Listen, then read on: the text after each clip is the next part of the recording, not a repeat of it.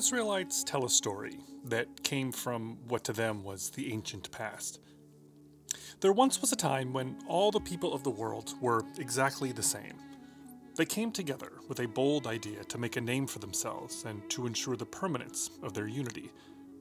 They tried to build a city with a tower that would reach into the sky. But God foiled this plan, confounding their speech so they could not understand one another, and then doing exactly what the people feared, dispersing them across the earth. Thus the Tower of Babel failed to rise, and the world became a place where diversity was the default. A world where God preferred there be many peoples, not just one. A world with many nations, many languages, many lands. Now here's what's interesting about this story, which we find in the book of Genesis. Lots of ancient people claim themselves to be the original people of the earth. They told elaborate tales in which they had sprung directly from the gods. But the Israelites didn't do this. Instead, they situated themselves amongst these people who were scattered by the Tower of Babel. The Israelites in Canaan told a story in which they came from somewhere else. It began with their forefather, a man named Abraham. They said that he had left his home city of Ur, the great Babylonian metropolis in Mesopotamia, on instructions from God to Lech Lecha, to go forth. He took his family on a journey across the Fertile Crescent to the land of Canaan, which God had promised him and his descendants.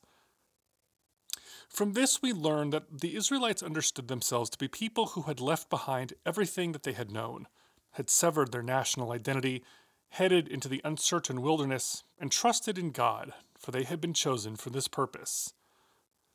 Their word for this, for the kind of person who embraces this lifestyle, was Hebrew. Abraham the Hebrew, as he is referred to in the Bible, a word that they later attached to their group of people as a whole, and then their language. This story works because it seems to mirror the historical record. As we've seen, the Israelites slowly separated themselves from the Canaanites, severing their Canaanite identity in favor of a new Israelite one. But what is hard to pin down so deep in the past is what exactly that distinct Israelite identity was, and who exactly got to be an Israelite. The answer most likely has to do with Israel's relationship with their national God, Yahweh, the same God worshipped by Jews today. Although it took centuries for the Israelites to settle on monotheism, they held their relationship with Yahweh to be special, to be based on what is called the covenant. And it's relatively simple. Yahweh promises to take good care of the Israelites, to bless them, to ensure they remain secure in the land of Israel, and in return, the Israelites promise to worship God. Over these last few episodes, we've been talking about the Israelites' place in history. We're driving towards the central question of this season: how did the Jews become Jews? And the answer is that first they were Israelites. So for today, we'll pull together what we've got so far to get at this distinct Israelite culture. And key to that culture will be the Israelites' understanding of and their relationship with their national God, Yahweh. I'm your host, Jason Harris, and welcome back to Jew Ought to Know. על הקמת מדינה יהודית בארץ ישראל. I would say to young people that we can do everyone our share to redeem the world. The ancient Mediterranean was a crowded, highly interconnected, globalized, cosmopolitan world not that different from our own these days. The historian Eric Klein tells this remarkable tale that was found by scholars examining ancient texts. The Assyrian king Hammurabi, who ruled in the late 1700s BCE, and whose law code we talked about a few episodes back, Hammurabi ordered a pair of sandals from the island of Crete, 1,000 miles away. When they arrived, which we can assume took longer than 2-day delivery, he tried them on, didn't like them, and promptly returned them. The point is that centuries before the Israelites came on the scene, the Near East was hopping. There were a lot of people around, and a lot of movement too, as empires rose and fell and competed with one another for territory, trade, and influence. There was a globalized economy centered around not oil, like today's Middle East, but a metal that was 90% copper and 10% tin, bronze. Hence the name for this era, the Bronze Age. But more or less at the same time that the Israelites came on the scene, all these Bronze Age empires collapsed. And it was not a coincidence. We're not completely sure why, but the mega story is likely that this global collapse is due to climate change. In the Near East, in today's Israel and Syria and parts of Jordan and Egypt, we have evidence of a drought that lasted around 200 years. You can imagine. Agriculture collapsed, famine was widespread, starving people migrate for food, and they also can't produce as much, so international trade collapses. Hammurabi can't get his sandals anymore. Everyone's economy tanks. In the Near East, these weakened civilizations were suddenly faced with a massive influx of the sea peoples from the Mediterranean, who were themselves migrants fleeing the very same problems. There was huge political destabilization. The collapse of the Bronze Age civilizations around the year 1200 cleared the way for new people to rise up and take root, including, as we've seen, the Israelites. So this was the world in which the Israelites came into being. And the point is, going back to the Tower of Babel story, the Israelites knew they didn't come out of nowhere. They were not the single group of people who existed before the tower, but were part of the diverse world that came after Babel's failure. As we've seen, they weren't even yet a distinct culture, but were instead a branch of the Canaanites. When we go back archaeologically to this time period, we find that the Israelite culture doesn't really look much different than its neighbor's Canaanite culture. Yet in their national narrative, the story they told themselves in the Hebrew Bible about who they are, and the way that Jews today understand their national story, the Israelites did single out one enormously significant difference from the Canaanites. And that was their new national god, named Yahweh.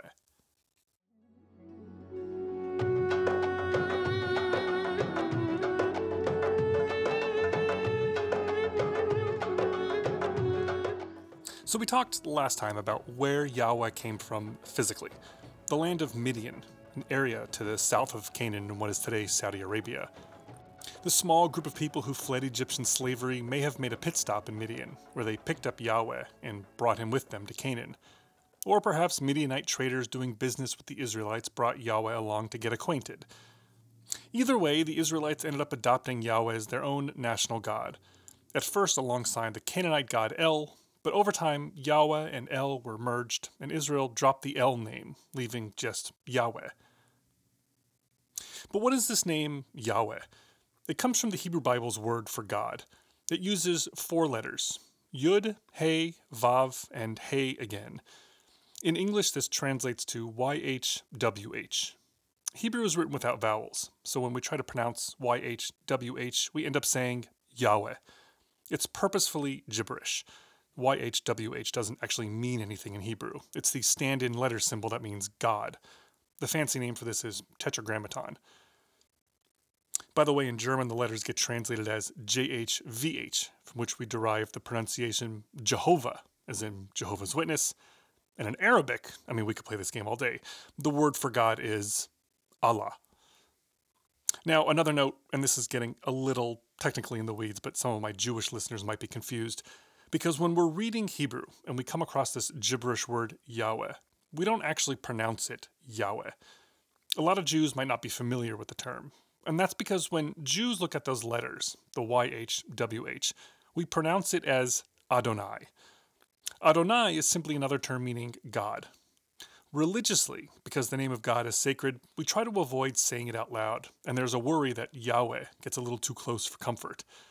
So when we're reading the Bible, we make sure to take a wide detour around the word Yahweh by instead pronouncing it as Adonai, even though that word has no connection with the actual letters on the page. It's a little confusing. Anyway, back to it.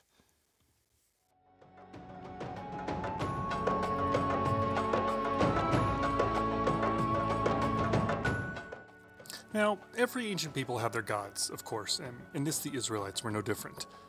In fact, this was well before monotheism took root, so central to later Judaism and taken for granted in the Western world today. At this stage, the Israelites were at best henotheistic. That is, they worshiped their one god Yahweh without denying the existence of other gods. In the book of Exodus, we find the passage, "Who is like you, God, among the celestials?" And this became a lyric in a frequently sung Jewish prayer called Mi Chamocha, a regular part of the liturgy that you synagogue goers will recognize. It's a rhetorical question, of course. The answer is that none is like Yahweh or Adonai, but the fact that the question is posed at all acknowledges that there were other gods to be theoretically compared to.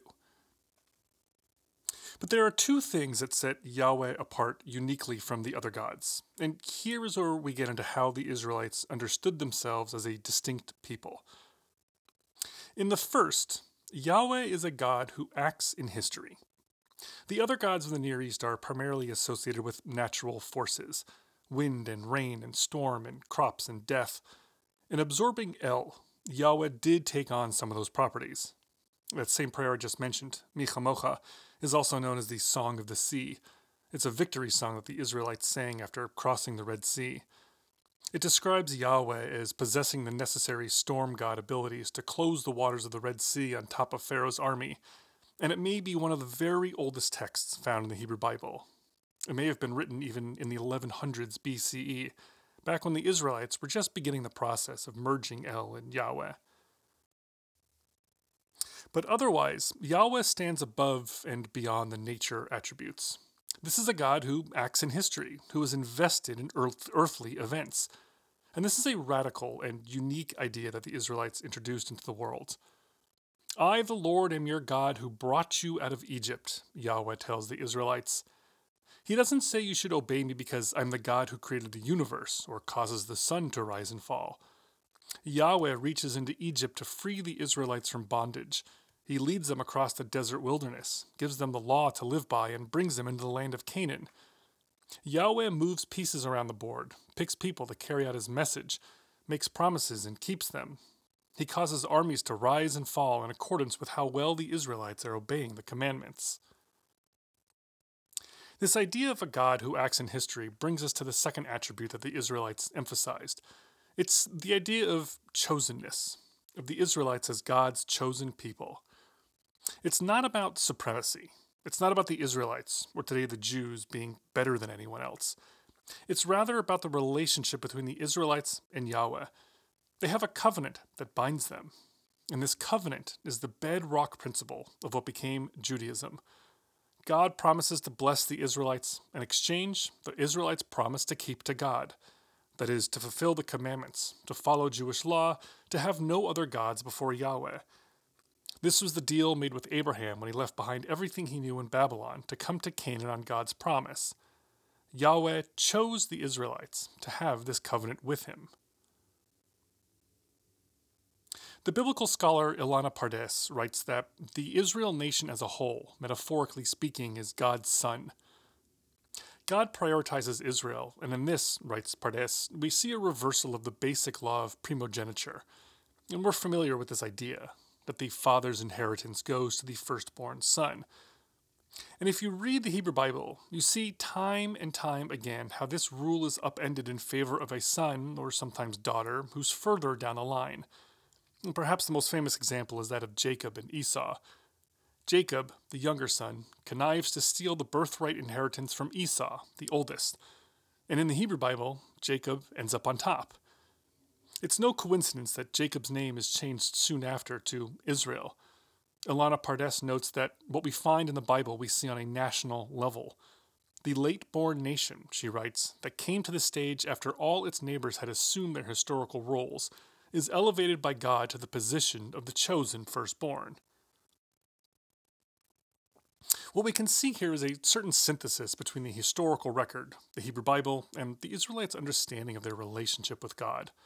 And those last two, the Hebrew Bible and the covenantal relationship, they can be seen as reflecting the actual history, in which Israel rose as other Bronze Age peoples were collapsing. They ended up thriving because for a moment they didn't have a lot of competition, especially as Egypt was retreating as the main power in Canaan. What happened in history is reflected then in what the Israelites wrote about the power of their God and how they understood their national identity as being chosen. As Ilana Pardes writes, Israel is a chosen nation, God's nation, but the reason for its chosenness remains obscure. Indeed, the Hebrew Bible can be read as one long narrative of the historical struggle of the Israelites to uphold their end of the covenant. When they compiled the Hebrew Bible centuries later, and looked back on their past, this is the struggle they saw taking place, which explained nearly everything that happened to them as a people. When they were holding to the covenant and thus enjoyed God's favor, things went well. When they didn't, they were defeated by their enemies. But of course, this was the Israelite analysis centuries later. Still back in the 1200s and 1100s BCE, the Israelites were just emerging as a distinct people with this developing but still early culture under Yahweh.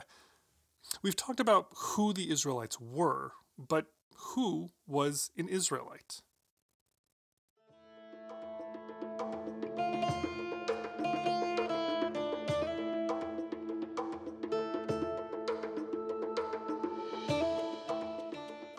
For decades now, a popular and perennial debate in the Jewish community is who counts as a Jew?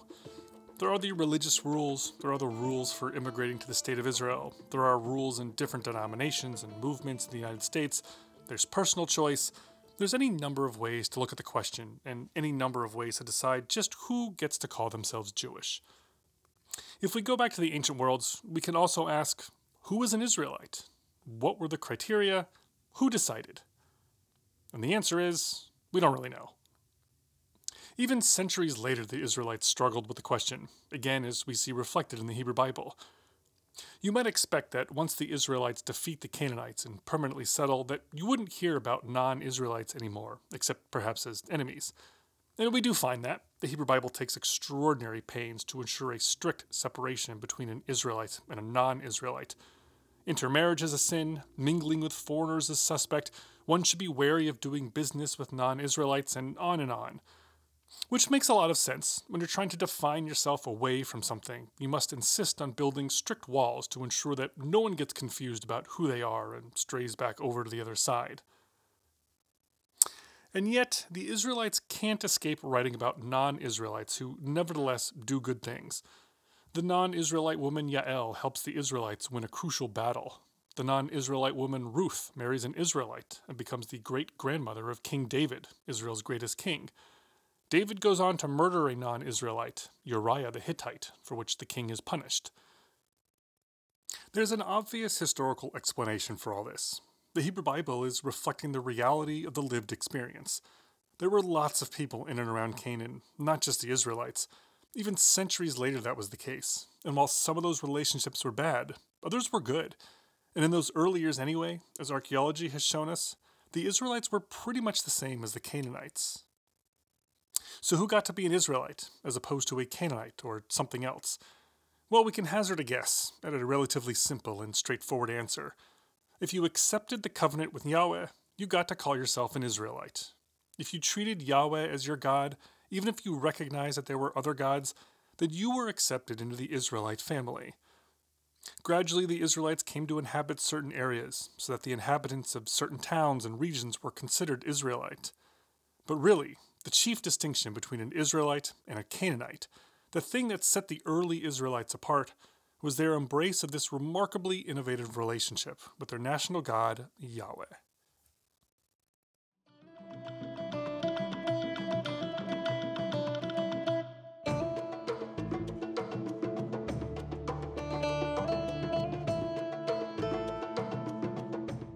So what's the point of all this? The Israelite national story tells a narrative of a people shaped by the land, by their relationship with Yahweh, and by the historical experiences they remembered. The scholar Ilana Pardes sums it up well. She notes that national literature was rare in the ancient world. Israel's focus on why it exists was exceptional in the Near East. Israel has a life story, a biography of sorts. She writes, "It was conceived in the days of Abraham. Its miraculous birth took place with the Exodus, the parting of the Red Sea. Then came a long period of childhood and restless adolescence in the wilderness, and finally adulthood was approached with the conquest of Canaan." This is the story that the Hebrew Bible fills in with the tales of the patriarchs and matriarchs, Abraham and Sarah, Isaac and Rebekah, Jacob and Leah and Rachel. The Exodus, which we've seen probably was a real event for a small group of slaves who eventually became Israelites and maybe even brought Yahweh to Canaan. The story of a great military conquest led by Joshua. It explained to them how God had delivered on the promise of the land and explained how they were able to displace the Canaanites, which in reality was a gradual process of settlement, not a sweeping military victory. And we know from the pharaoh Merneptah that the Israelites were there in the year 1208 BCE, which means that they must have been there even well before that date. But here's the larger point. If you're Jewish today, this historical stuff doesn't really need to matter that much. That the Israelites come from the Canaanites, that Yahweh might come from Midian, even that Yahweh is a male god, as he was to the Israelites, all of this is immaterial to the central importance of the covenant. From the covenant between Yahweh and the Jews comes the truth, with a capital T, the value system, the ethics, the imperative towards justice and compassion, the idea about what makes a moral and just society, and all the biblical stories that talk about these ideas. These things all pull from this original covenant with Yahweh. To obey God on these ideals is to be a blessed people. To act with evil is to be cursed. You can buy into all these historical facts and still come to this conclusion. Knowing the history doesn't take away from the covenant, because it was the covenant that set the Israelites apart and put them on the path towards becoming Jews.